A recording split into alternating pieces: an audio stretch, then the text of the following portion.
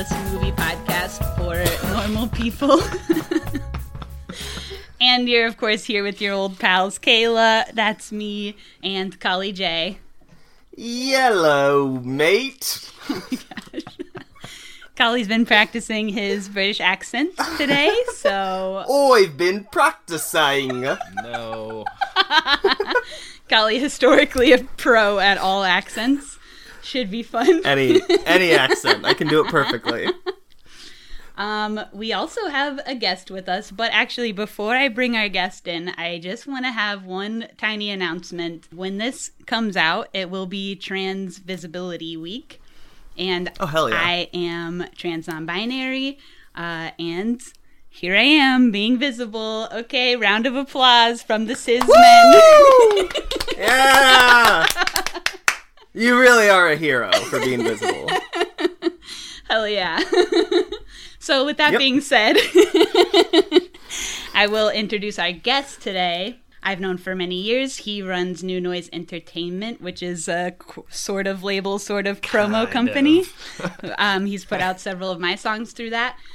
He also is in a band called Shipwreck Carpathos.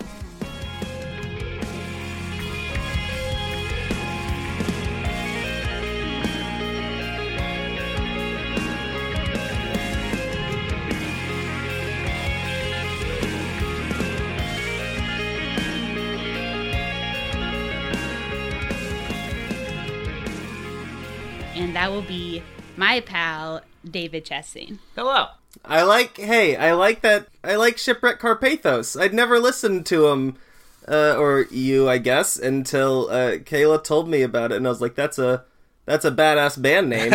And so I listened to Bring Down the Sky, and I tell you what, I like ye. Thanks, man. We're very good album. We're working on chapter 2 right now. Hell yeah. David's band is a story. Tell us about your band. Oh, Jesus. That's a long story. Tell us a little bit. That'll take the whole episode. Can you just tell me what Carpathos is? So, we had a really hard time coming up with a band name.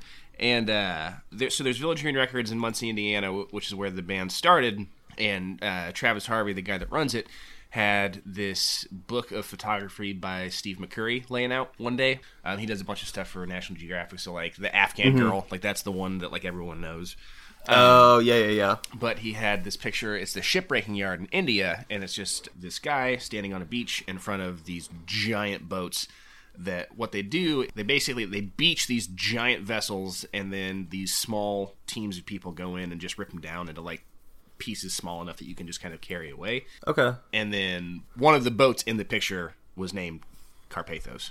Oh. Which I actually found out it's technically pronounced Carpathos, so I've been saying my own band name wrong for It's like your band 10 name. years. You can say it however you want. I mean, I just own it. Yeah. Like, I refuse to, like, it's one of those, like, no, I'm not wrong. I once knew a girl named Sasha, or her name was Sasha, but it was spelled like Sasha, looked like Sasha by all accounts, and pronounced Sasha. So I think if you name your band Carpathos, I refuse to. Carpathos. Yeah, like I correct people even when they do it right. They're the ones that are right. It's your name. Once it's a name, it's your own thing. Yeah. So that was kind of like synonymous with like the way that our writing works, where As a shipwreck. Yeah, pretty much. Exactly. It's just a fucking mess.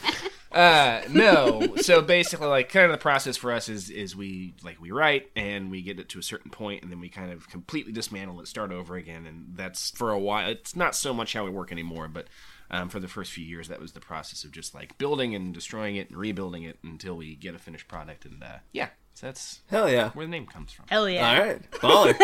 Yeah. David picked our movie today, which is the 2018 thriller Mandy. I have a feeling you and I are about to fight about it. We are? Yes. We'll see. Thank you. Off at the start, thank you, David, for choosing this movie. I've been calling this my favorite movie for a couple of years now. Yeah. It's because it's fucking great. Mm-hmm. I have such a fun time with it. So this is like, we very rarely have all watched the movie before picking it for the pod. And True, so we have all watched this movie before picking it for the pod. So let's talk about our first experiences watching this movie. Like, not our now experience, but when did y'all see it in theaters? I saw it in theaters the day that it came out. I was so amped up for this movie for a really, really long time. Yeah. And there was a real tiny theater around the corner from where I was living at the time. and I like rushed out to see it. Mm-hmm. Anything. You one of those Nicolas Cage guys? No, I'm not. Here's the thing: Nick Cage isn't a very good actor. Unless he's playing a maniac. Unless he's playing, like, he's great if he's playing someone that's gone completely off the rails, and this was basically just that, just, like, turned to a million. Mm-hmm. So I knew that I was going to love it, and, I, like, sprinted out the door the day that it came out to go see it. Sure. Kali, what's your story? I came to it late. I came to it because Patton Oswalt called it his favorite film of 2018. Mm-hmm. And he was on a podcast, and like I remember it was November. Patton Oswalt, cis male icon. Yeah, he's up there some days. But yeah, he recommended it, and I was just like, I've never heard of this director, this movie. Mm-hmm. I have no idea, but like Patton Oswalt has like written a fucking book on film, so. Okay. Yeah, I'll take his word for it. And I just checked it out on a whim, and I watched it alone at home when Lindsay was gone somewhere, and I was just like, were you scared? No, it was like, oh fuck, I'm gonna watch it again, which is such a rare. As an adult, finding a movie that you want to watch again in the same day is so fucking rare. Yeah. Fucking the only other movie I can think of from the past 10 years I've wanted to watch again the same day is Killing of a Sacred Deer. Listen to that episode. Yeah. But this movie just it ticks every box for me. That first time I saw it, I was like, I'm watching it again, and then I'm going to show it to everyone I know because I fucking love it. Hell yeah. This is theoretically, on paper, our jam. This is the type of shit that we love. David is already gonna fight me. It's coming, because we've already talked about it a little bit, and I'm disappointed in you. But it's okay. No, it's gonna be fine. So I'm curious to hear. I like hearing critiques levied at it. I do. Well, I don't necessarily have critiques. The thing is, I was telling David, which is why he has Arthur hands right now, that when I first saw this movie. I saw it at the Music Box Theater in Chicago, my fave theater. Uh-huh. And I went to see it because, literally everyone on Earth that I'm friends with was like, Mandy, best film in the world, best film of all time, have to see, epic film, hashtag epic, whatever. And I do love Nick Cage. I generally go see things that Nick Cage is in if they're out. But I do also have a brain disease where when people tell me things are good, I hate them. I get it. Yep. I'm always let down if people overhype something. And that's my own brain disease. I get it. Because it can be perfectly good stuff. And spoiler alert, on rewatch, I did love the movie. But just that first time I was I fell asleep in the theater. I was annoyed. I was like, this is not that good. I don't know why everybody's takes freaking a second. out. Yeah. Yeah, so I have to get a few months of clearing the air, or in this case, a few years. And then I can go back and have a normal reaction to a movie. But literally, anytime something's been overhyped to me, I always am unimpressed. So I feel I have the same feeling. That's my own brain disease. Had I been hyper present on film Twitter when this came out, I think I would have resented it a little for being too popular. Mm-hmm. But because I had such no one I knew really I'd heard, I'd seen it once or twice, tweeted about, but I just kind of passed by it because it's an innocuous film title. Mm-hmm.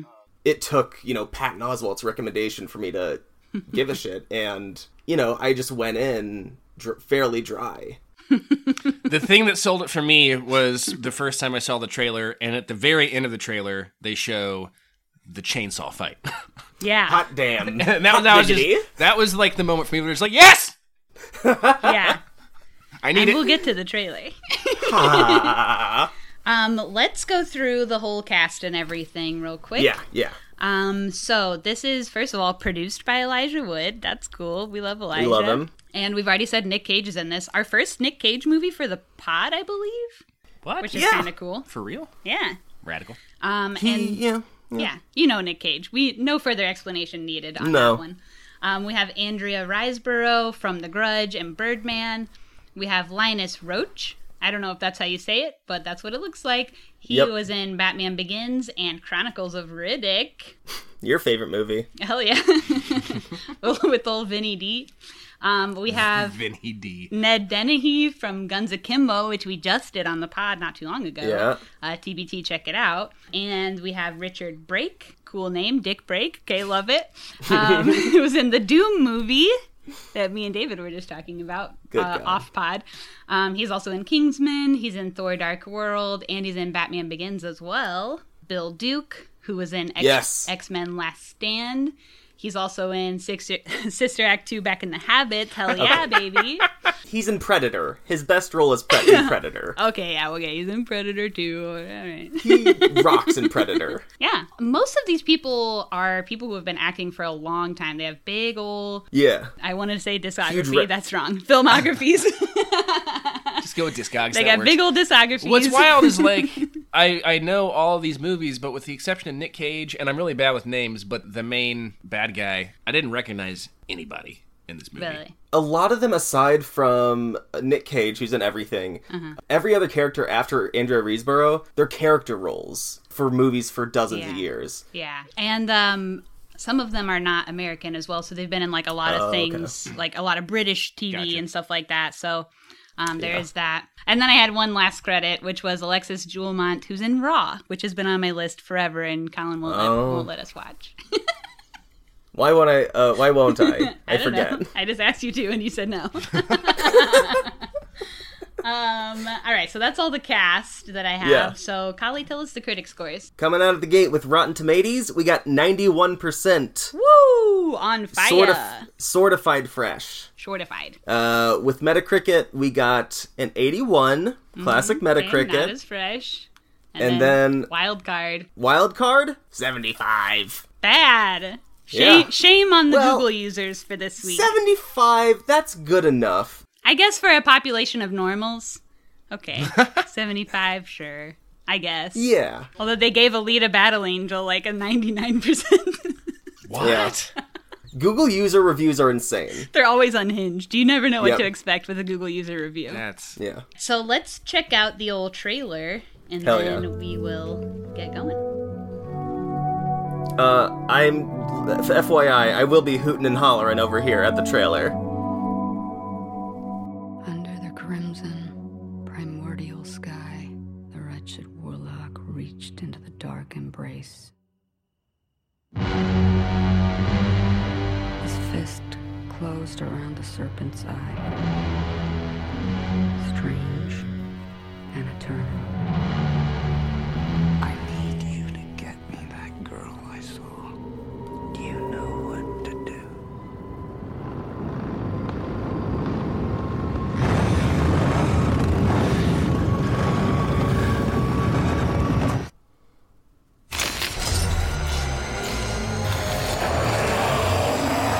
You're a special one, Mandy.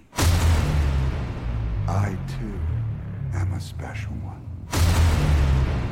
Let us be so very special together.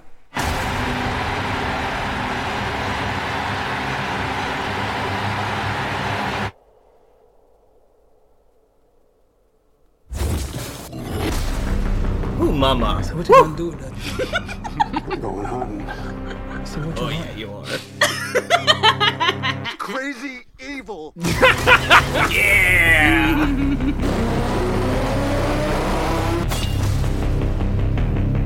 You think you're so in love? I'll show you love. Oh man, they wronged you.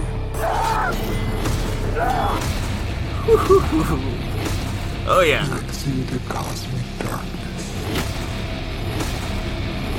It glowed from within, strange and eternal.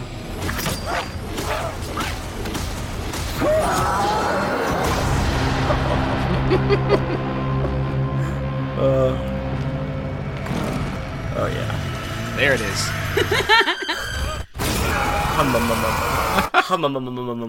Keep my hoots and hollers then. Where do we start with this one? Well, you start at the Shadow Mountains in 1983. Yeah, we do. The opening screen for this movie has a little quote. When I die, bury me deep, lay 2 speakers at my feet, put some headphones on my head, and rock and roll me when I'm dead. So you go in knowing if you're a rocker, this one's going to be for you. And that is a quote from a convicted criminal, Douglas Roberts, convicted That's cool. of kidnapping, robbery, and murder, and executed by lethal injection in 2005. Some of those crimes are cool. We love crimes. We love Crime positive podcast. First, we have to address like the atmosphere of this movie, the look, the feel, right? Yes. So my favorite thing, I don't typically like revenge movies that much most of the time. Okay. Because Wiener. I think... Did you call me a wiener? Yeah, revenge is awesome. No, it is, but I feel like most revenge horror movies rely way too much on, like, violence, usually against, like, women, not all the time, Okay, but, like, sure. In ways that's, like, way too realistic and unnecessary. Yeah. To where it's like, this just feels like I'm watching someone get killed. It's not great. This does the exact opposite of that. Every time, like, it starts to get real, it throws something just so fucking off the wall to take you out of it, like fucking Cheddar Goblin. Yeah. Which, Yeah. by the way, is a real thing now. Or, like, before he gets into whatever, like, the goo is, but, like, when he takes, like, a hit of, like a bump of coke at one point and just, like, snaps, and then, like, the tiger in that scene, Yeah. like, throughout the whole movie, every time it starts to get a little bit too heavy, they just throw you some weird fucking curveball to, like, take you out of the moment. Yeah. Which, to me, like, it adds, like, just enough levity that, like, even though what you're watching is fucking horrible, it's like, oh, this is fun, though. It's great. Yeah. It is a fun Yeah. romp. Every fight scene is like you're hooting and hollering. You're having a blast. You're like, Yeah. you're not scared for anyone's life, really. Everyone who dies also sucks ass. Oh, Besides the initial.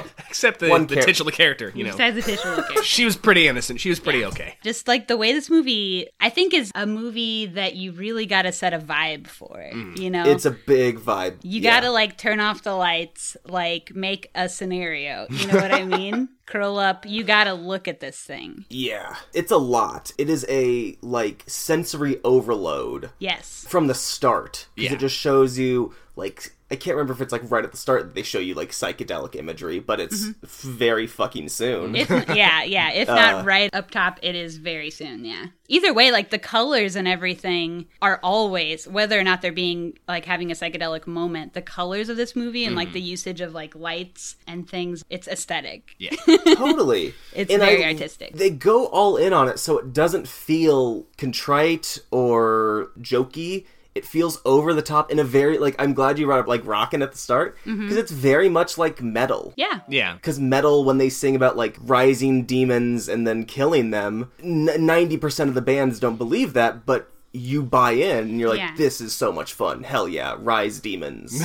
And it is, like, very artistic in a way that doesn't feel pretentious to me. Yeah. Totally. That's the thing, too. Like, He's a when you real can make artist. something that's, like, just so fucking absurd, but absolutely gorgeous. Like, and Yeah. there's not a wasted moment in the entire movie. Even, like I said, fucking Cheddar Goblin. Yeah. Totally. I'm gonna probably talk about Cheddar Goblin a lot. Okay. Cheddar Goblin's a lot. It's just the way that, I don't know who the director was, I don't know their name, but like... Kali, say the name. Panos Cosmatos. Yeah, that person. Just the fact that they were able to, like, create something that's just so fucking absurd and over the top that you can still, like, kind of take seriously, though. And beautiful. And it's just, It's like... a piece of art. Yeah. I- Stunning from, like, Yeah. beginning to end. Yeah. I have a note written down that just says the first 20 minutes is all mood. It is. That's it. It's No, just, absolutely. It's like Yeah. character setting, it's character establishment, and mood. Which is not something I was expecting at all going into it. I was expecting Sure, yeah. this is just going to be balls to the walls, just fucking, like, nonsense throughout the entire thing. Yeah. And it's Totally. actually pretty slow for, like, the first hour. In a good way. Like, Yeah, not in a a bad good way, but, like, yeah. It, like, it takes its time to, like, build to the just fucking insanity that it turns into. Nick Cage Totally. talked about his experience, like, shooting this movie, that the director had such a clear vision, always knew exactly what he wanted and how to direct people, that the atmosphere on set was very chill because you always felt, like, taken care of and, like, there was a clear vision. He kind of talked about it as being what he calls, like, a Super 8 feeling, which is like when you're a kid and you're in your yard with a Super 8 camera just shooting shit because you love it and want to shoot shit. Yeah. And less like you're not thinking about ticket prices, you're not thinking about box office sales or like whatever. You're just doing it because you love the craft and you have an artistic vision. So he talked a lot about that on his experience doing this movie, and I think that you feel that too. Like, you feel that the director had a very clear vision for this. Yeah, David, I think you mentioned it feeling like everything was intentional. Yes. Like it is. And it's not show-offy like when we watched Braid. No, Have you it's seen not. Braid had Everything like has a over-the-top purpose. colors and like camera angles and things, and it did also have like a lot of trippy visuals, but it was so much and there seemed like no purpose to it, and it was Just like a lot. off the wall for the Sake of being off the wall. And this didn't feel like that at all. No, I just think even down to something that weirdly sticks in my mind with this movie, which are Nick Cage's shirts. Those fucking rock. The tiger t-shirt for the bathroom scene, and the 44 for the violenter part of the movie, and then just like the kind of the plain nondescript clothes at the beginning. It draws you in. It's something that you Nick Cage, notice. zaddy in this movie. what do you say? He's looking good. The zaddy. Oh my god. They both are. The way Mandy looks too is such a choice. I mean, with her hair like down to her freaking knees The practically, scar. and like no eyebrows, she's haunting. Also, when did Nick Cage get huge? Like, he looks like the Muscles? strongest human being on earth. Like, he Yeah. looks like he could pick up my car. He, for the 3 months leading up to him shooting this movie, was in a wheelchair. What? Because of an injury. Really? And mentioned that the training for this movie to try and do those like fight scenes and all the things that he did really helped strengthen him again after that experience, after being in a wheelchair for so long. He was like, I didn't have to use the cane that long. It really got me up on That's my awesome. feet. So Hell yeah. he wasn't getting buff before this. Okay. I think Nick Cage in this movie, it's so different from how we normally see him. I think we got such an authentic version of Nick Cage in this movie. And he's talked about the stuff that was going on in his life. Like, his dad had just died. His third marriage was ending. He was getting divorced. And he mentioned that the ending of it was very surprising to him and, like, out of nowhere. So it was very kind of, like, traumatic to him. And being in the wheelchair for 3 months. So he was, like, at a pretty... Primed. Yeah, he was pretty... Like this. at a pretty vulnerable place. And I think, like, when someone has so much terrible stuff going on at once, like, you do get to a place where you can't front anymore. You know? Yeah. He just wasn't even acting. It was You just just are like, that this raw is- person. Yeah. You're inside out boy. It's so cool to know that context. Yeah. He is just like, convincing is not enough. Like, you just fully believe He had Chloe Sevigny disease. he did. Yeah. You are just like, this is the person. She's like so authentic Yeah. all the time. And, you know, Nick Cage, he does like 5 movies a year. Like, he has most certainly phoned it in on probably several dozen movies. I support it. You know, man's got to make money. You know, Yeah. he's out there hustling, and we got respect Yeah. for the game. If you're gonna be in a movie about the USS Indianapolis, you can phone it in, man. You don't need to try for that one, okay? He's done enough iconic stuff that we forgive him. And he's now a cult icon forever. So that's fine. But he was not phoning it in on this movie. And I think this is one of my favorite performances from him, TBH. I can't think of a better one. Maybe Con Air. Oh, Jesus Christ. Should we establish characters? I mean, we open with just Nick Cage and his girlfriend, partner, whatever, Mandy. Red and Mandy, yep. Yeah, do they ever establish if they're married or not? Or if they're just They living don't, together? but it's clear that, No. like, they're very in love. Yeah, They live together in, like, the fucking woods. He's a logger. She's, like, an artist. And they're so cute. They are relationship goals. I don't say that. I did write down often. the first lines from the movie, which I thought were hilarious. The first lines is Nick Cage walking into the room to Mandy, Yeah. who's doing artwork, and he tells a knock-knock joke. Do you remember Oh, I this love knock-knock it. joke? I do. Okay. Yeah. Knock, knock. Who's there? Eric Estrada. Eric Estrada who? Eric Estrada from Chips. Incredible. One of the best line reads ever. Kali, I gotta say, I think that was your best accent you've ever done. I put passion into a Nick Cage. Did you practice that accent. one? No, but that line read is so funny to me. It is that funny. I like walk around saying it. The joke's funny. Because it's The not joke is- funny. No, it's What is like that joke? It's like a later line read that I'll bring up when we mention it. There are lines from this movie that I'll just say to Yeah. myself throughout the day. Sure. That was beautiful. Longtime vomit heads will know Kali has done many an accent over the course of the podcast. You ever heard me Irish one? And they are typically very bad but very funny. But that was very good. So Thank you. that was great. Are you going to be Nick Cage the rest of the podcast? Yeah, I'm gonna be Nick Cage for the rest of the pod. Incredible. So their house, their bedroom. I need it. I want it in my life. Yes. I can't decide. So here's the thing. Very cool in theory. Yes. My nightmare, I think, Why? Well, in practice. Here's the thing. I feel like it would be a nightmare if you lived like in a populated area. But if you're just Yes. like out in the woods in the middle of nowhere and an entire room is just made of windows, like that's a fuck. These Just the days, first bed. of all, you never know when there's a creep in the woods. First of all, second of all, drones. Somebody's always Look, watching you. Satellites. this was I don't know. was 83. Too scary for me. I don't know if this has been mentioned, probably not on the pod. I don't even know if I've said this out loud to either of y'all, but I have Okay. a strange phobia of being spied on through the windows. Okay, that So there's that. honestly feels kind of like a valid fear. I Layer of have onion. like the opposite of that, where like I just don't. You walk by the care. windows in the like, nude. if someone wants to look, whatever. I mean, it's I will say I love to be naked, and Gross. I have a big window in my kitchen, and I don't like it because I don't want people to see some curtains my up. little Peter. Put a black bar exactly the height of where you're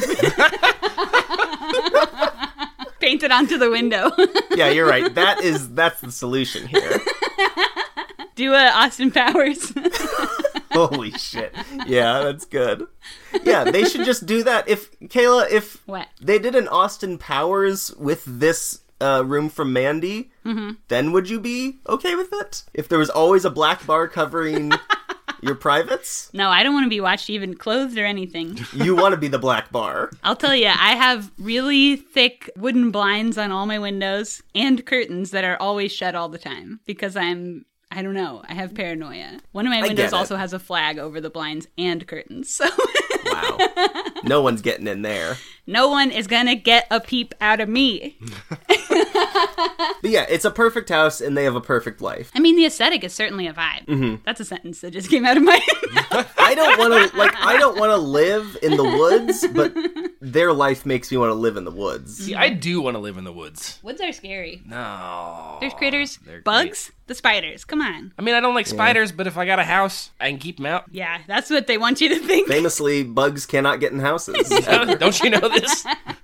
I spent summers growing up on farms in the middle of the woods, and historically, spiders everywhere. No. Ticks. Nope. All the things. Nope. They're not. It's Fleas? like a vampire. You just can't. You just don't invite them in. If Yeah, only. exactly. My dream is to have an airtight fucking house that a spider could never dream of coming into. However, then not wouldn't gonna you happen. like eventually suffocate? it would have its own like generating system, like High Life. You've never seen. Not but yet. It's on the Yeah. list. Has its own system. Oh my god. Anyway. There were bugs in High Life. They go camping also in the woods in the beginning. Their relationship is very sweet. I love it. Nick Cage is very sweet. He's romantic. Yeah, they're total love bugs. Yeah, they're great. She does acid. Her eyeballs, her pupils go all crazy. She skinny dips. And then she finds a dead lamb. Foreshadowing? yeah. Ah, No, this camping scene it ticks box number 1 of the 4 things that is perfect movie for me. And I'll get to all 3 of them, the rest of the 3 of them later, but Number one. 1, pure and good romantic love. I love love. Kali can loves I say? love. I usually hate love, but this is fine. They never fuck, so I think it's fine. Well, it's also like it's not like it's part of the character development, but like, it's not really part of the story. Like Like we said, like the first 20 minutes is more vibe and yeah, less story. like yeah. there's not like this big backstory about like their relationship and blah blah blah. Like, No, it you can just it tell they're in love, is, and that's all you need it's to good. know. Yeah. That's all that matters. Yeah. So when she's walking around the camping trip, the van drives by. And then we switch to the van perspective. So the van is full of the Children of the New Dawn cult. Also, I love the insertion of like the title screens or like chapter screens or whatever. Gorgeous. Very cool. So my first note about the cult is that they have off-brand Debbie Harry. And like the first thing we see about them is like her asking the cult leader, like, did I do something wrong? And he says, everything you do is wrong because he's a piece of shit. Yeah. He decides he needs the girl that they saw, and the girl being Mandy. He's got to have her. We hit box number 2 already for me. Yes, what is that? I love when a movie critiques masculinity in an interesting way. Yes. Okay, I'm going to have more notes on that when he gives the speech. Yes. Okay. So we'll put a pin on that one. But this character, Jeremiah, very yes. interesting, perfect for analysis. Absolutely. So he gives one of his minions an ocarina that calls Gwar. That calls Gwar. Shut the fuck up. I hate the fact that that's actually like a perfect explanation of what Really happens. good. I had written down that they were like the Cenobites from Hellraiser. Sort of, but a little more Gwar. But they're Gwar. It's like the Cenobites and Gwar and all of the characters from Road Warrior just got together. Yeah. If you've ever... Gwar on ATVs is what I wrote This down. is a very specific reference, but if you've seen the movie Hobo with a Shotgun... Yes. Do you remember the Plague? The two, motorcycle murderers? Uh-huh. That is actually what they reminded me of. Yeah. So the scene where they abduct Mandy, when they go in the house, they're using strobe lights like a haunted house. Mm-hmm. So you're only getting flashes of what's happening. They straight up knock the dude out and take Mandy away, basically. Blood for blood. Yeah. A little chubby kid gets taken by Gwar. And we'll talk about where Gwar came from later. That comes up. So when we get to the cult house, it's entirely windows. So it's like ultra my nightmare. And they have her tied up and do the eye drops and bug The sting wasp. thing. Yeah. And that's one of those parts that I was talking about where it takes you out because it's like, okay, she gets kidnapped by bikers for this cult. And then what's happening with this fucking wasp? And they never really explain it. They never do. Yeah. No. I assume you the can put eye it together drops. what's happening. I assume the eye drops were like an acid thing, Something like that, yeah. some kind It is of psychedelic LSD, drugs. yeah. But the bug is like creature from space. Like we don't know what this bug is. Yeah, it's a wasp, huge. but it's like a wasp the size of my fist. Yeah. Wikipedia actually labels it a tarantula hawk, and I clicked on it, and I read what and it's like the bug that has the second most painful sting in the world. His stinger was like fucking A knife? a weenie. Yeah. Like it was huge. Yeah, so For a bug. I read that this bug on its own Wikipedia page, it has its own fucking section for its sting and how painful it is. It is supposed to just And this is a real bug? it's a real bug, and some of the testimonies were just like, its sting is so bad that you can't even feel pain because you're screaming so loud. Jesus. Where's this bug native to? Where the fuck you think it is? Chicago. South Yeah. America? No, Australia, dinguses. Oh. The South America has the rainforest. There's lots of scary bugs in there. Yeah, I feel like Australia has the stereotype of we've got bugs and shit. Stereotype. How big is he in real life? I don't know. Oh, okay. I think the movie was accurate enough. Well, that bug is scary, and I ain't never seen Yes. shit like that, but I ain't Australian, so... For our Australian listeners, Yeah. you know the man. Watch out. Colin, do an Australian accent, go. Well, I'm Australian, mate. Wait, no. It goes... He's done It New goes... Zealand before. on Who's the pod. Australian? Who's an Australian person? Margot Robbie. Margot Robbie. No. The Barbie. Steve Irwin. Flight of the Conchords. They're New Zealand, From New aren't they? Zealand. Yeah, but that's the same thing. close. Am I right? Am I right, folks? Australian and New Zealand listeners, don't cancel us. So after she starts tripping balls on acid or whatever the fuck they gave her, this is where we get the living room thing with her tied up and the cult leader making a speech at her and everyone else chilling and watching. The scene was wild. It's very long. And that's the thing, is I don't think it is that long. It feels... It's a one take. What about the face? They do some face melting, but it is like his speech was done in one shot, unblinking Oh, sure, shot. sure. And his speech is quite long for Yeah. being an unblinking moment. Yeah. Yeah. So he really went there for this one. Yeah. She's not having his shit, basically. Mm-hmm. He's like, look at me, what do you see? And like thinking he's a golden god. And she says she sees the Reaper fast approaching. What a beautiful line. She rocks.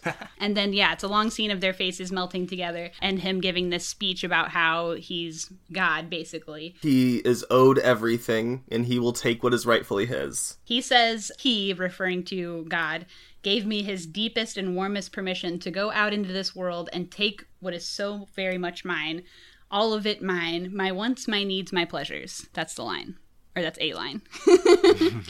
The director has said that he wrote this whole movie as a commentary on the absurdity and delusions of the male ego, which you mentioned earlier, Kali, and how it will go to any lengths to get what it wants. And this character basically is the embodiment of that.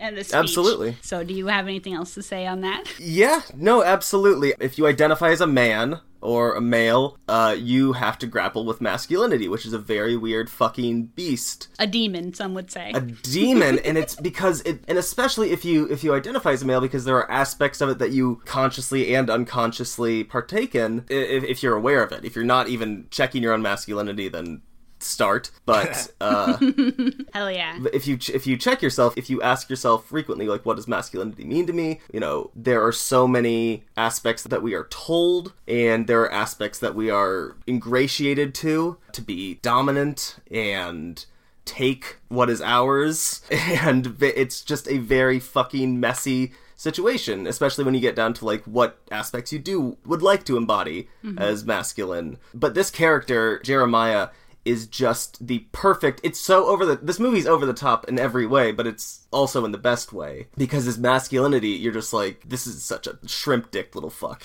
And that's like that's the best thing about it is he acts like this big, like, tough, you know, I'm gonna fucking get what I want, but he's so just like whiny and just like he's insecure, incredibly insecure and fragile. Absolutely. He thinks he's owed all these things, and when he doesn't get his way, he fucking has a whole meltdown. A complete meltdown. That's exactly what I was about to say. Yeah, just like, it's perfect. Yeah. And especially, and we'll get to the end, but like, it comes full circle, like, once you get to that last scene with him, which we'll get to that. The point of Jeremiah is to show that these men are insecure, and the only reason they see themselves as God is because they make others see them as God. So what I'm saying here is that Jeremiah has no self-esteem. He derives all of his self-esteem and self-worth from his ability to manipulate others into worshiping him. And I also love the fact, too, that, like, the whole thing kind of stems from him being a failed musician, because it comes up in that scene it does. where they play his music and everybody's just like, cool. He's like, man. have you heard the Carpenters? Because this is better. Yeah.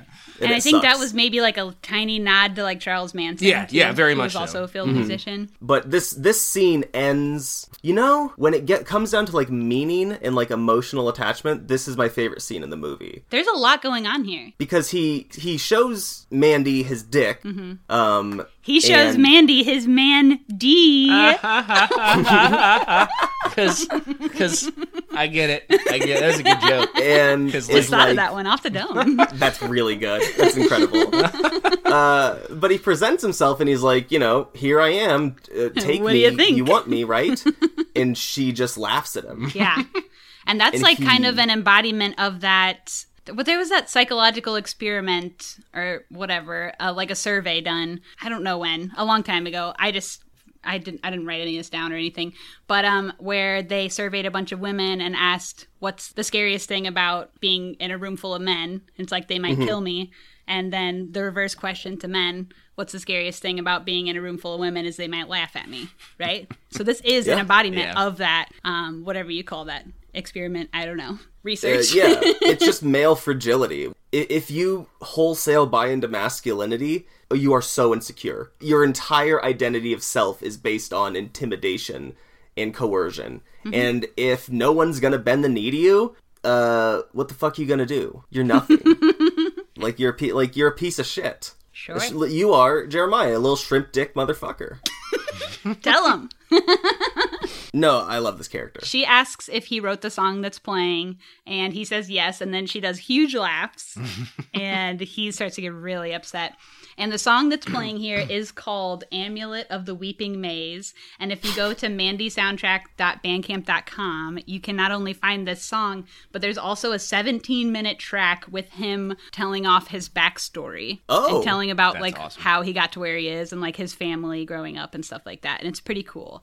So I do recommend checking that out. Hell yeah. Also, should say the man who did the music for this movie, we haven't mentioned the music yet. The music is incredible, first of all. It very much contributes to the vibe. Composer Johan Johansson very cool. did all the music for this movie, and he died a month after submitting the music to this movie in February of 2018 R.I.P. King. of an overdose of cocaine and flu medication. R.I.P. King. Poor little fellow, bless his heart. He did a great job on this movie. He is also, like, kind of a notorious composer. He's done a lot of things. The director said that when he approached this man to do the music for this movie, he was kind of like, this man's, like, out of our league, but here's a shot, you know? And then it turned out that he was really into, like, Swedish metal growing up. So he ended up being, like, super into it. Shoot your shot season is always open. Yeah. We're so about shooting your shot on this pod, it's out of control. Not men towards women, but any other shot.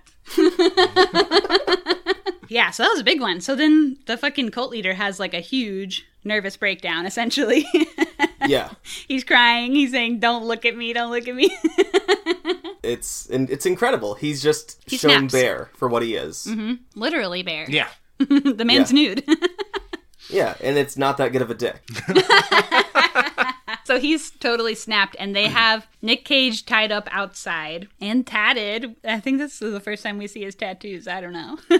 And tied Yeah, up. it and, is. And not just tied up, but tied up with barbed wire. On his mouth. Yeah. And it looks insane. Fuck. Does not look comfortable, I will No, say. it's fucked. And they stab him. It's with like a fucking knife that Jeremiah makes a big fucking deal about, and it's just another notch of like, who gives a shit about you, man? I forget what he actually says, but it's like, this is the sword of Gordon from the land of Barbetua, or something, whatever he says. And we're just It's like, just okay, so- dude, we don't know who Gordon is. Yeah, it's so jerk off motion. Yeah. And then, boy, do they bring out Mandy in a damn bag and light her on fire. And that's kind of the thing that I was going back to is like the murder that's like the catalyst for the whole thing. First off, we're not even getting to it until like 30 minutes into the movie. Yeah. Like, so it's like a slow burn. And they do it in a way where it's like, it's intense and it's real enough to like push the movie forward, but it doesn't feel like gratuitous. Like, what happens is terrible, but you don't really actually see anything happen. You see a bag burn, you see it kind of thrash, but like you're not seeing someone actually horribly being killed, which I It doesn't feel appreciate. traumatizing to the viewer. Yeah. Totally, where some things do. totally. I mean, it is like It is. sad. It's heavy. You're having, it's really heavy, intense, yeah. and like seeing him like tied up and have to like watch it. But it was done in a way that just it didn't feel gratuitous. It felt tasteful, Maybe because, but like, still like heavy. The world itself has like a bit of a, I don't know, sci-fi or something kind of vibe, like an unreal world. We're in a different world. That's what it feels like. So like this world isn't real. So the things that happen here aren't exactly real either. And that's how they can get away with doing really fucked up shit and not having you be traumatized by it, I think. It adds to it. Yeah. Which is cool. Love. And they say a bunch of terrible shit while the chick's burning, too. They really, like, set this movie up for revenge. Yeah. Because if they had just, like, silently killed her, it's like, yeah, but they, like, disparage her and call her a whore. And it's just, like, sowing those seeds. And they make him watch while they light her on fire and she burns to death and he's helpless to stop it. Yeah. Yeah. Yeah. Also, though, one thing I will say, can we talk about how that when he wakes up the next day, how easily he removes himself from his... he just kind of goes, about that, yeah. all right, we're done. I'm just going to take this off and walk over Yeah. like it's nothing. He just had to shimmy. Yeah, he did a little shimmy, but yeah, why couldn't he have done that in the moment? I don't know. His wrists were swollen, and now they're not. All right. There's no great excuse, I'll take that. except that it moves the plot along. Yep, that's it. This leads us to, Him being in the underwear? well, even more important. A little whitey-tighties action? Look, the whitey tighties are very important, but not as important as The shirt. The toilet. Cheddar Goblin. Yeah. Yeah. I couldn't remember exactly where it came in, because there's more than one. It makes more than one appearance, doesn't it? This is the I only full remember commercial, one. though. Which is perfect. When he comes home, watches this insane commercial of a toy goblin It's essentially a gremlin. vomiting. Mac and cheese. Yes. Just puking it up into a bowl, and all the kids excited about it. And then he does another perfect line read. What? Where he just mutters, Cheddar Goblin. That's it.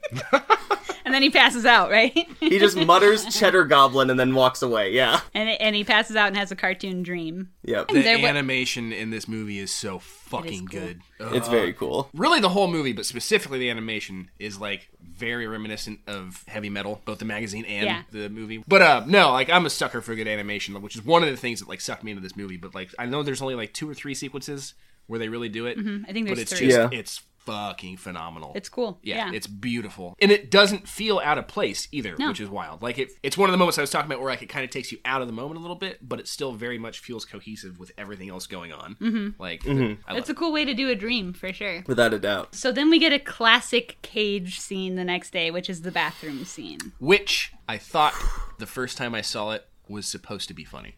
Yeah. I think it is a little bit. What? And it's weird because like the first time I saw it, I was like laughing my ass off because every pause and then chug of the vodka or whatever he's drinking, and then scream. Mm-hmm. Like if you have that scene completely out of context, it's the funniest thing Nick Cage has ever done. But Cage then knows. but then when you go back and you put it in and you go, oh, he's actually having a breakdown. And then when you factor in what you were talking about the fact that he was like really going through some shit, it's just like, God damn, he's letting is Nick some shit Cage out. not acting right now? Is he just actually having like a breakdown on camera? No, this like, is a classic Cage thing. Like, he can't be in a movie without doing one of these. yeah. Without having, like, one huge, like, screaming, insane breakdown thing. That's his, like, trademark, essentially. He's done it in all of the big ones, you know. At least, I have, you know, can't say I've seen all 200 films that he's done, but he is kind of known for this. Insane man shit. No, totally. The first time I saw this, I actually teared up because I was empathizing so hard with him. Mm-hmm. And I was just like, holy shit, imagine like that trauma that you've been through. Mm-hmm. His characterization of like trying to drink the vodka as fast as he can, but like spilling and having to stop and grab his throat because it fucking burns is so good. Like, in incredible detail. Relatable, Kali? I straight up was like, I'm famously recovering alcoholic, so like, I remember when I watched this, I was like, yeah, that's probably what I'd do if Lindsay died. If Lindsay died, I'd just like go in my bathroom, scream, and like chug as much booze as I could. He's trying to like get as far away from this reality as possible. Mm-hmm. And I think that's a very fucking empathetic feeling. And, like, doesn't know what else to do. Like, what do you do in that scenario? Your house is empty. Your girl's gone. Yeah. He can't even dress himself fully. He still looks great. He does look great. I did write Zaddy on this scene. No, but, like, I think that fucking shows how goddamn versatile this movie is because this scene is simultaneously hilarious. Like, it out of context, it is hilarious. In context, heart-wrenching, at least to me. It's incredible. And I felt like kind of dumb, honestly. Because the first time it was pure laughter. I was in the theater and I was like cracking up, and everyone around me was silent, and I was just like, "What the fuck what is Nick Cage doing right now?" And then the second time I watched it, it hit me, and I was like, "Oh God." All of those people thought I was a prick. David can't cry in front of people yet. Oh, that's not true. That's not true at all. I cry a lot. I'm a big baby. Now that I said that, he's tearing up. Shut up. I am not. Oh my God. So at this point, he also develops an action plan because he goes to his next door neighbor to get a crossbow. He has a neighbor with crossbows. And also, like, this is my weapons neighbor. I guess. Yeah, right. He seems like such this like quiet, soft, mild-mannered person, and then all of a sudden he just knows, like, he's like a martial arts expert. The man flips I'm not a complaining switch. about it. No, it's great. I love it. It's like I He's love got adrenaline. how fucking hard So he goes much. from here on out for the rest of the movie. And then it just like what were the Gwar? What were the real names called? What's the real name of the gang? I can't don't fucking remember. know. Oh, Black Skulls. Black Skulls. But I just love the fact Yes. that, like, if you watch him, everything from, like, the way that he acts, to the way that he moves, to the way that he's dressed, he slowly becomes them by the end. But just, like, a slightly He definitely becomes less one by the evil end, version but of we'll them. get to that. So he goes to the crossbow neighbor, and the crossbow neighbor knows the legend of the Black Skull. Right? Yeah. Yeah. Is he playing, like, the wise black man character? Oh, is this caricature? movie doing tropes? I don't know. I kind Maybe, of thought but about I feel that. like it's set up because, like, he runs into, like, the... Of course, the black man would know the voodoo shit Right. going on in the neighborhood. That's you fair. know? It's not Yeah. voodoo. But, That's like, racist. It didn't feel like Well, that's that what to me, it though. kind of. I don't know. I It seemed get like that. that a Like, little bit. now that you're saying it, I because he can get is that. also the only person of color in the movie. I think. No, that's true. This is true. That's not a good look. No. Now that you're saying that, I can kind of get that. That's not how I took it when I watched it the first time, but also, like, you know, We're white. straight white Yeah, dude, baby. like, out of my radar. So, like, I can see how that could go over my head. But, like, he's definitely one of the older people in the movie. So I took it as just being this guy like no shit. But then also like as you progress further in the movie, it's like it's all just kind of known. Like everybody just like, what, you didn't fucking know about this? Like you had to have your fucking crossbow neighbor tell you? You know what I mean? Like, and I like when movies do this where there's like something, like we kind of talked about it last night when we were watching that movie, where it's like a world that's already kind of established but just not explained to the audience, but like everybody there just knows kind of thing. I like when they do stuff like that. Hell yeah. So the legend is that Gwar took a fucked up batch of LSD and never been right since, basically. They're just We all perma-fucked been up. there. I will personally endorse acid as a cool drug to do. This movie gets acid fairly correct, I'll say. Kali, our acid expert on the pod. You're just vibing when you're on it, you know? You're just vibing. Sure. So whatever vibe's going on, you're vibing to it. And let me Okay. tell you, Nick Cage, Is he's he vibing? vibing to violence. So these men who are so fucked up from their weird LSD love pain a lot. Yeah. And this man tells Nick Cage that his odds aren't good if he's trying to fight these guys. Never tell me the odds. No. And then Nick Cage goes and blacksmiths a crazy-ass hatchet axe thing. Dude, Yeah, just has the axe mold. the bummer thing about that is he makes his badass weapon and then you barely see it get used. Yeah, that is true. The weapon was apparently an homage to legendary metal band Celtic Frost. Anyway, the axe is cool. It's Very as cool. hell. He is a logger, so maybe he just has like axe making skills. Oh, yeah. It's a scythe, but then like the handle is like a backbone, and then I'm pretty There's sure like a knife at the bottom. Yeah, and then I'm pretty sure that the back end of it, like the edge, the handle, I'm having a hard time picturing it, but I'm 80% sure it's teeth. It was a little reminiscent of like Worf's Yeah. sword in Star Trek. Star Trek heads out there. All right, Worf. Boo. Kali is not a Star Trek head. They're called Trekkies. I call him a Star Trek head. I've noticed that like that's just your thing for any fan base is just to add head onto Yeah, it. Yeah, that is. So, For me, gotta have a head at the end. I like Star Trek. I like. For the top. I prefer original series. I wanted Spock for Halloween this year. You did? It's pretty cool. I was pretty stoked about it. So he makes the axe. Kali hates Star Trek. Then we get the Mandy title screen, and this is when the bloodshed starts. Box number 3. What's box number 3? Insane violence. Okay. This is the first of the revenge murders. Box number 3, or 4. There's my 4. That's all 4 of them. What's Revenge 4? is number 4. I love revenge. Okay. He crossbows a motorcycle guy from like across the way. From, like- pretty far. Way further than any crossbow would ever shoot. This is supposed to be like a Okay. bumped up crossbow. No, I know it's great though. I'm not- Weapons expert over No, here. here's the thing. I'm not complaining about it. I love it. Like David loves like, weapons.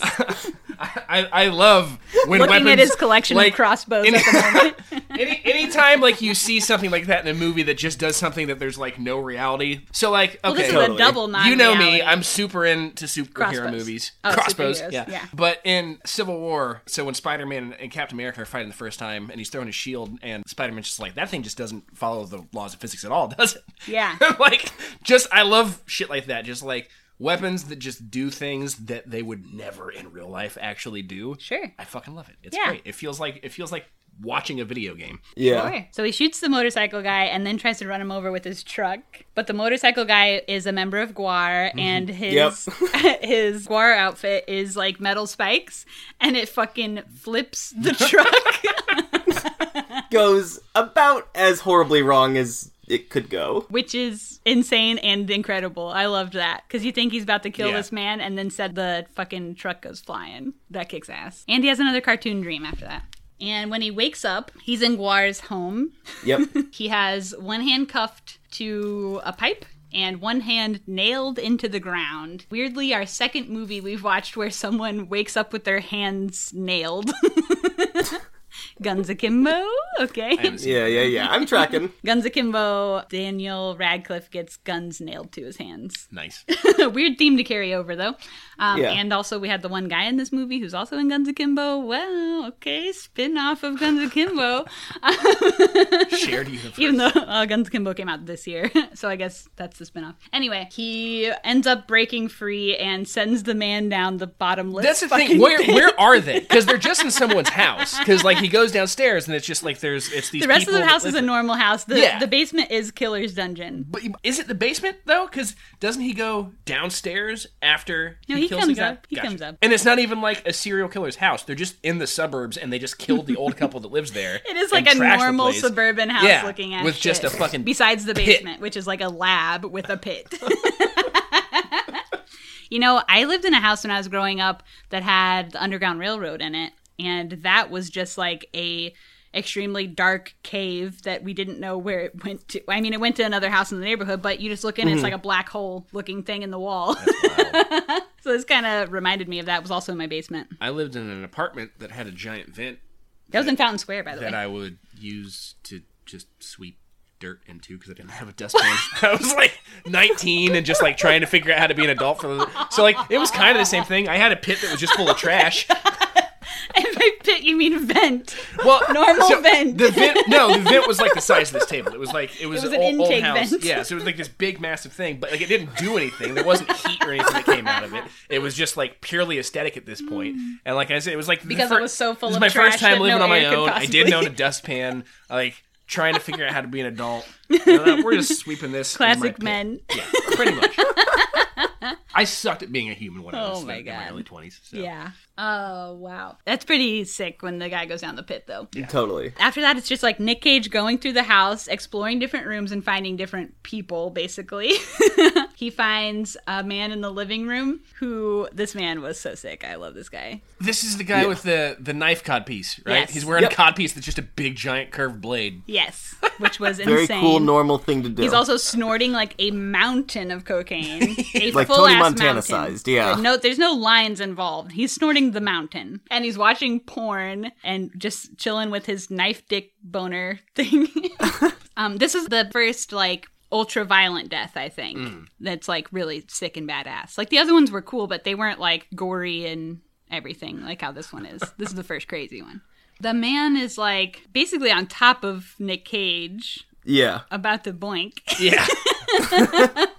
He's mounted Nick Cage, who then slits his throat, and the blood just volcanoes all over Nick Cage's face. The cum shot, if you will. But it's blood. I'm glad you brought up Gwar because it is consistent with like how much blood Gwar uses in their shows. Mm-hmm. He gets like a comical amount of blood sprayed into his face. So, I mean, gallons, just directly into his eyes and mouth. It's very funny. It's all over his teeth, like, it's bonkers. I can't imagine, like, shooting that scene. The first thing he does is walk over to the Coke table, right? Yes. Yeah. Yep. And, like, does his own little mountain of coke. Yes. Picks up a piece of broken glass, a safe thing to snort cocaine with. Sure. Brings it right up to his nostril. You've already drank Gwar blood at this point, so it's like, you know, what's it gonna hurt? Yeah. And the basement man comes back up somehow. Oh my god. From the bottomless pit. Yep. He said, "You ripped my favorite shirt." What he says is like, "Your wife's in hell," or something like that. Nick Cage replies by not speaking it, but by howling it. He howls and says, "You ripped my shirt! You ripped my favorite shirt!" It's incredible. Incredible, yeah. He fucking flies over the couch over to this man and breaks his neck. Cool. Yep. Then he finds his axe, and then he's just straight up snooping around the house and like, he's chilled out now after he committed a couple murders. I He's don't know. chill. He's looking in the fridge. He's seeing Our boy what's is going zooming. on. But this is when he finds their acid, though, right? They're after fucking he gray. finds it after he looks in the fridge, I Yeah. think. And I was gonna ask Khalid if that was what LSD was.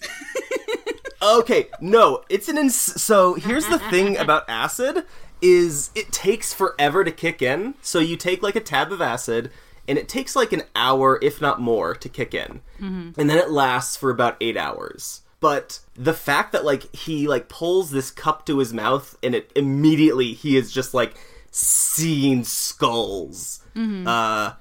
That's probably insanely concentrated acid. I guess Just it like, was also established that this is a fucked up batch, right? Yeah. Yeah, This is what made like the Gwar this is guys just crazy. like fucking wild. It looks like a jar of gray petroleum jelly. Yeah. Yeah. He's zooted, you know? So now he's fucked up on fucked up acid and cocaine and just high from the thrill of the kill. And you know what? He might still be drunk. I was gonna say the same thing. Maybe so. He's probably Yeah. So So he's got all the confidence in the world, and he's got his cool axe. He goes outside and crossbows a guy from behind, and who pulls the arrow out of the front of his neck. They love pain. And then is still chill to, like, have a fight scene. Which is insane. And that guy ends up getting lit on fire. He's also the one that gets. He's the one that gets the scythe too, right? Is it scythe or scythe? I always say it wrong. I think it's scythe. The murder axe. He gets the murder he axe. does get his head lopped off after being... Does he get axe murdered? And then Nick Cage grabs a cigarette off the ground and lights it on the guy who's on fire. Which was chef's kiss, perfect, love. Also, technically another substance that he's ingesting and, like, putting into his brain. This is when we get to the man with the tiger. Yes. Who is this man? Like, what's he doing? He's the cook? The chemist. He's the cook. He's the guy that makes her acid. Okay. And he says, I don't remember exactly what he says. You exude a cosmic darkness, is what he says to Nick Cage. He does. It's not an inaccurate statement. The chemist indicates that the tiger knows when it's a good batch or a bad batch. Yeah. This guy also is probably just, like, zooted out on acid. But he seems benevolent for the most part. Oh, yeah. Yeah, he's just doing his job. There's no murder going on in this part. I think he lives, right? He does, yeah. He tells Nick Cage where to go next. And then Nick Cage takes off on a four-wheeler through the caves. He finds the cult van. I don't know, they box for a sec, and he says it's... Right when he starts to say it's better to burn out than fade away, he gets stabbed in the throat, which is fair. Incredibly. Imagine having, like, a spear put in your mouth, and that's how you die. Like, and there are, like, 2 extra shoves, too, right? Yeah. Like, he not only puts it in there, but then he does a little more, like, and then another little It's really fucking gruesome. All the kills are so good. The kills are so good in this movie. I love them. But he leaves the young girl alone. Yeah. Yep. She gets to live. She's innocent. Well, they also kind of, like, established that, like, at the beginning. Mm-hmm. Like, she's just someone that's kind of fallen into it. She never participates in anything. And she's traumatized. Yeah. Clearly. At the beginning, I didn't mention it, but the cult leader makes her do, like, a Russian roulette thing, which was pretty intense. Fucking fucked nuts, up. Yeah. Yeah, fucked up crazy. This is what my notes say. Another guy waxing his car, axe flies into frame and hits him in the head. Oh, yeah, that death does rock. It's just a quick death, but it is another axe death. It just so much blood, too. The blood in this movie, so much, everywhere, all the time. Outstanding. Incredible use of blood. Mm-hmm. And then we have the chainsaw. Yes. My notes, chainsaw, a big-ass boy. Well, I just love it because, like, Nick Cage walks up with just a regular-ass chainsaw, and it looks super badass. And then the guy just pulls it out, and it just keeps coming, and just keeps coming, and the just keeps chainsaw's coming. like, what would you say, 10 feet long? Something like that. Do those chainsaws exist in real life?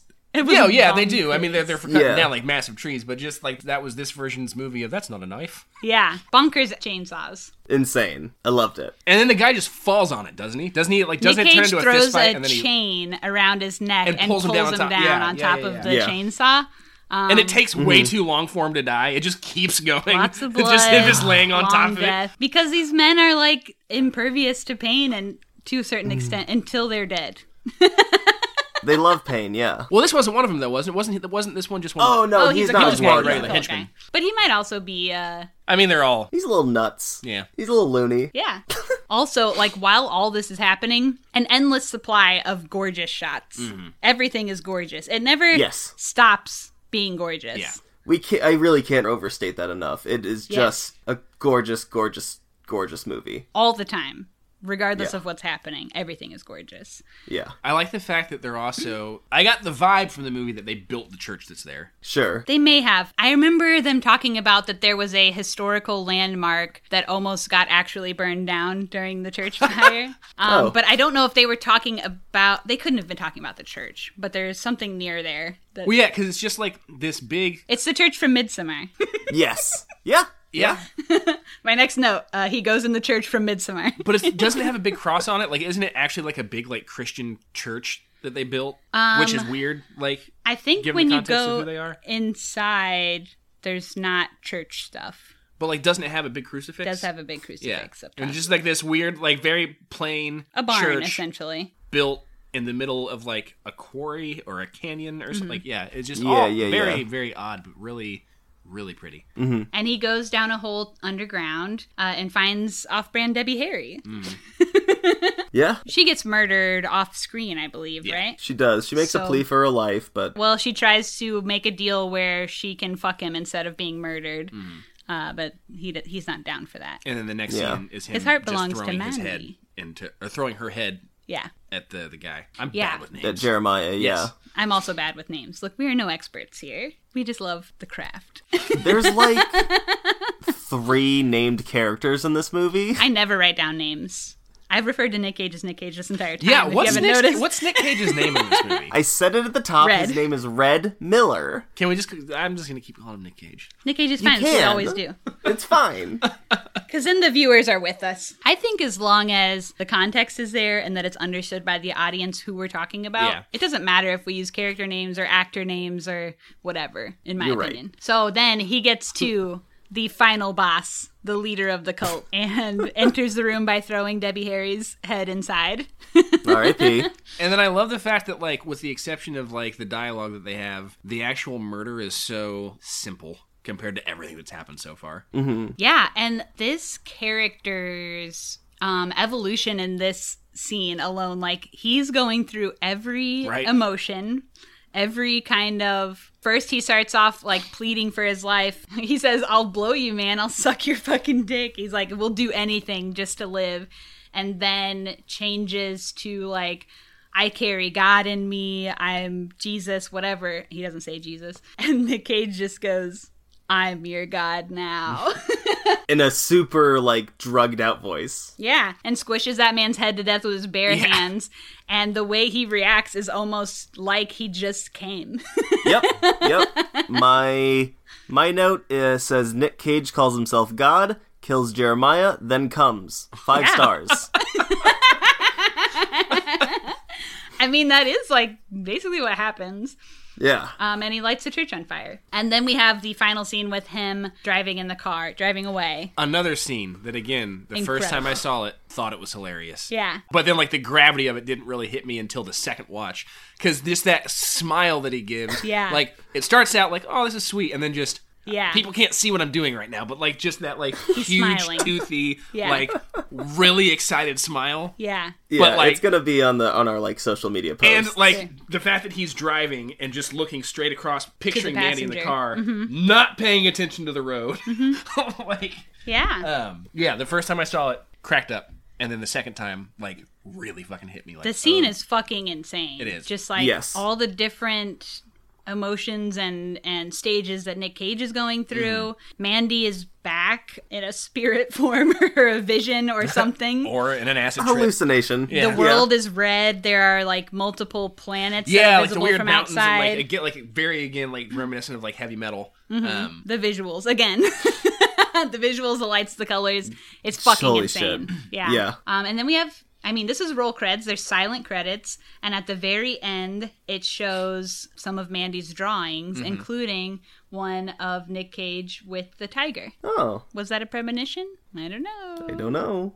So yeah, that's the creds. That's over. The movie over. That it. Movie over. The score is awesome. Like, Yeah. it's very... It's incredible. It's epic. Hell yeah. The guitarist from Sun... What's that band? Sun with, like, the O... How do you... Sun O. Do you say it? Sun O? Do you know what I'm talking about with the parentheses? Yeah. I know of the band. I don't really know anything about them, though. I don't either. You say Sun-O. Sun-O, the guitarist, Sun-O! performed on this soundtrack as well. Nice. The way they shot this movie, too, I didn't write it down because it's all technical shit, but they shot it to be, like, a little grainy and crazy looking, too. For sure. It very much embodies the aesthetic of VHS and, like... Like a bad 80s direct-to-horror movie, but done well. Yeah. But, like, done really, really well. She's reading, like, paperback sci-fi novels, and it's very much that. Like, if you went to a half-price books and just looked at the paperback sci-fis, it's... The novel that she read, there's some kind of Easter egg there. I didn't write it down, but the author who's listed is the person who was the composer, Johansson. And then the title also referenced something, but I didn't write it down. Sorry. What a jerk. Very cool. So what do we rate this out of 5? Davey? 5. He's holding up his hand in a 5. This is a podcast. We love it. I don't know. I don't get it. Like, this is everyone can see us right now, right? You know what's funny is I was on a different podcast a few months ago, and I did the exact opposite. They set up a Zoom call just because there was a bunch of us there, but I didn't realize that like the guy put it up on YouTube also. So like everyone's making faces and like being goofy, and I was just like, no one's gonna see this, guys. And like, yeah, they are. I'm like, oh, I'm pretty sure I just went to the bathroom a few minutes ago. So clearly, I don't know how podcasts work. But yeah, 5, solid 5. Solid 5 from David. Kali, what do you think? Oh, it gets 5 out of me. Okay, cool. For me, what do I say? I think I also have to say 5. Yes. Wow. Second time. This was, only the second time that we've had a 3-person consensus of 5 stars on a movie. Radical. Crazy. Good film. Outstanding. We would all recommend, safe to say. Yes. Watch it a couple times. Buy a physical copy of it. This is for sure a movie that can live with several viewings. And in different vibes. Like, watch by yourself, watch with the group, everything. Yeah. Great flick. Now it's time for Screen Vomit.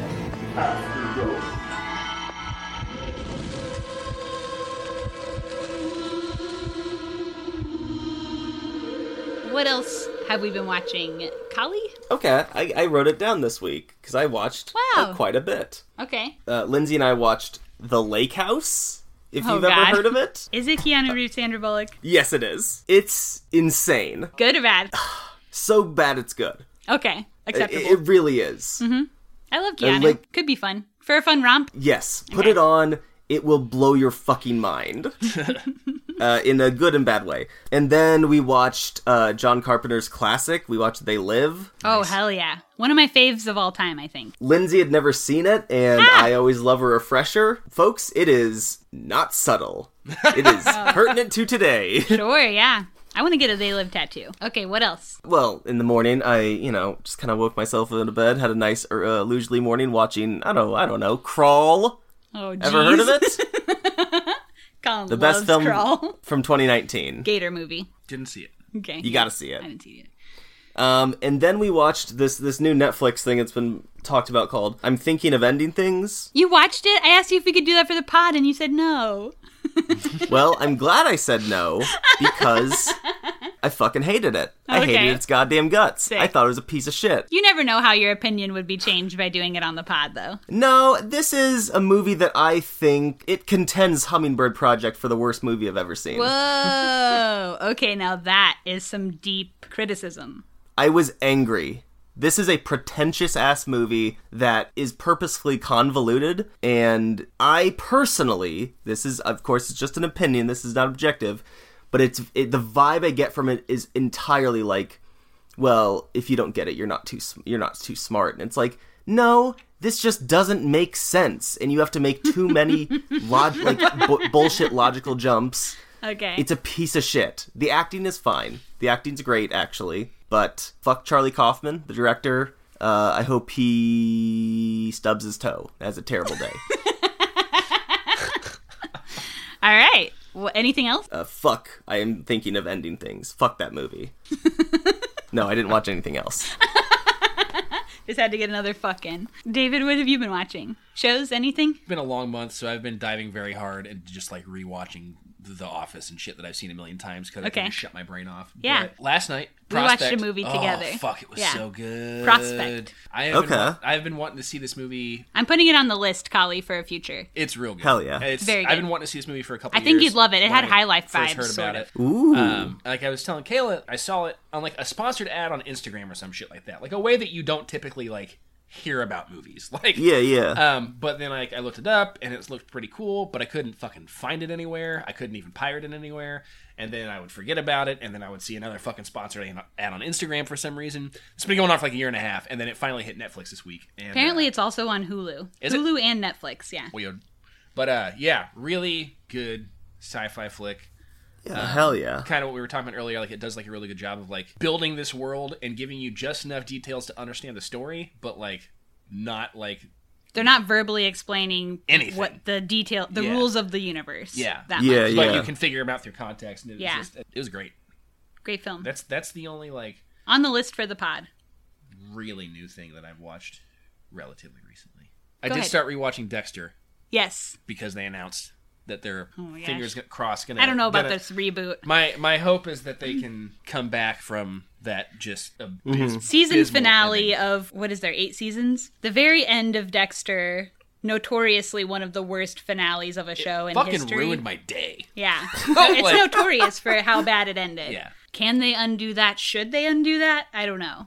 I loved the series, but... Live with your shame. Yeah. I'm holding out hope for redemption. Yeah. All right, my turn. I'm still watching Insecure. I'm on season 4 now, which I believe is the last season. Yeah. Still a great show. There is like a couple things that don't hold up about the show or that are a little cringe. Like, yeah, I can imagine. There's like one part, I think in either the first or second season, where a girl has started dating a guy and she's like, oh yeah, when I was in college, I had an experience with another woman. And he goes, oh yeah, I had like a guy suck my dick in college. And then there's like the whole rest of the episode and maybe a couple episodes is all her friends being like, he's gay, girl, dump him, he's gay. And they're like in their 30s. It's like, oh, he got his dick sucked one time, he's gay, like dump him. And she can't stop thinking about how he got his dick sucked by a guy one time. And then she does dump him. Like, that sucks, in my opinion. And there are a couple things like that throughout the show. But I think season 4, as far as what I've watched so far, seems to be a little more... They've introduced some queer characters. They're, like, making a few more statements that are good. Mm-hmm. I watched Idle Hands again. I rewatched Idle Hands. Hell yeah. Incredible film from 1999. We've got Seth Green. You've got Devon Sawa. You've got Jessica Alba. Iconic film. Very funny to this day. There are, I would say, 4 jokes that don't hold up. Jokes/slurs. that are not chill anymore. But besides that, I still find it very funny, and I did buy the DVD because I love it. It is, generally speaking, like for the most part, holds up pretty well. Yeah. Like, I enjoy that movie a lot. It's been a while since I've seen it, so it was a while I don't remember for me the before exact this, moments that you're talking about, but I can definitely, like... There's, like, an F slur, there's an R slur. Yeah. There's a couple things that don't hold up exactly. Or like Seth Green mocks his friend, the guy from Daredevil, for like just like calling him gay and stuff like that. Yeah. Like, oh, you do this, you're gay or something. like those things don't exactly hold up. But besides that, I think the idea is really cool and the movie's really cool and do recommend. Hell yeah. David, you have stuff to plug? Plug your band and tell people where they can find your band and stuff. Yeah, so Shipwreck Carpathos, Bandcamp, all of the different social medias and stuff like that. We've been pretty quiet for a while, but we're working on some new stuff. But we've got some plans for like some live stream stuff and maybe some actual live performances coming up. There's stuff to listen to while you wait for other stuff. Where can people find the New Noise stuff too? newnoiseentertainment.bandcamp.com, and also all of the other social media stuff, but we don't really use a whole lot of social media stuff. But there are some plans for some more tape releases coming out probably within like the next like 3 to 4 months. We're coming up on January, so the annual comp will be coming. Mm-hmm. David does a comp every year of music that he thinks rocks. And it keeps getting... Is that the rules? It's called Very Good Music Compilation. There you go. And this year's going to be volume 5. Guess what? I'm on like 3 of them. You are. I think you're on more than that. I have no idea. I could be. I don't know. But they keep getting bigger. Like the first year, I think there was only like 11 songs on it. This year, there were over 30. And you can download those for free, right? Yes. Yeah, it's all free. So, on Bandcamp. Hell yeah. I got a plug. Listen to How to Fire Your Boss. We're up on all platforms. And you can find this current podcast, Screen Vomit, on all the things, Instagram, everywhere else. One word, Screen Vomit. Subscribe on your podcast app. Give us a rating and review. We're also on YouTube now, so you can subscribe on YouTube if that's your jam. Same shit, just in video. And you can also send us an email at screenvomitpod@gmail.com or tweet us with your thoughts on this movie or other movies, suggest a movie, whatever. Next week, we'll be watching the movie Maps to the Stars, a David Cronenberg film, which is on Netflix. So watch it now, and then you can hit the next step. Thanks, David, for joining us. Thanks for having me. Thank you, David. Hell yeah. And super fun. Sick. Sick, tight. And we'll see everybody next week. Bye-bye. Yeah. Bye. Bye.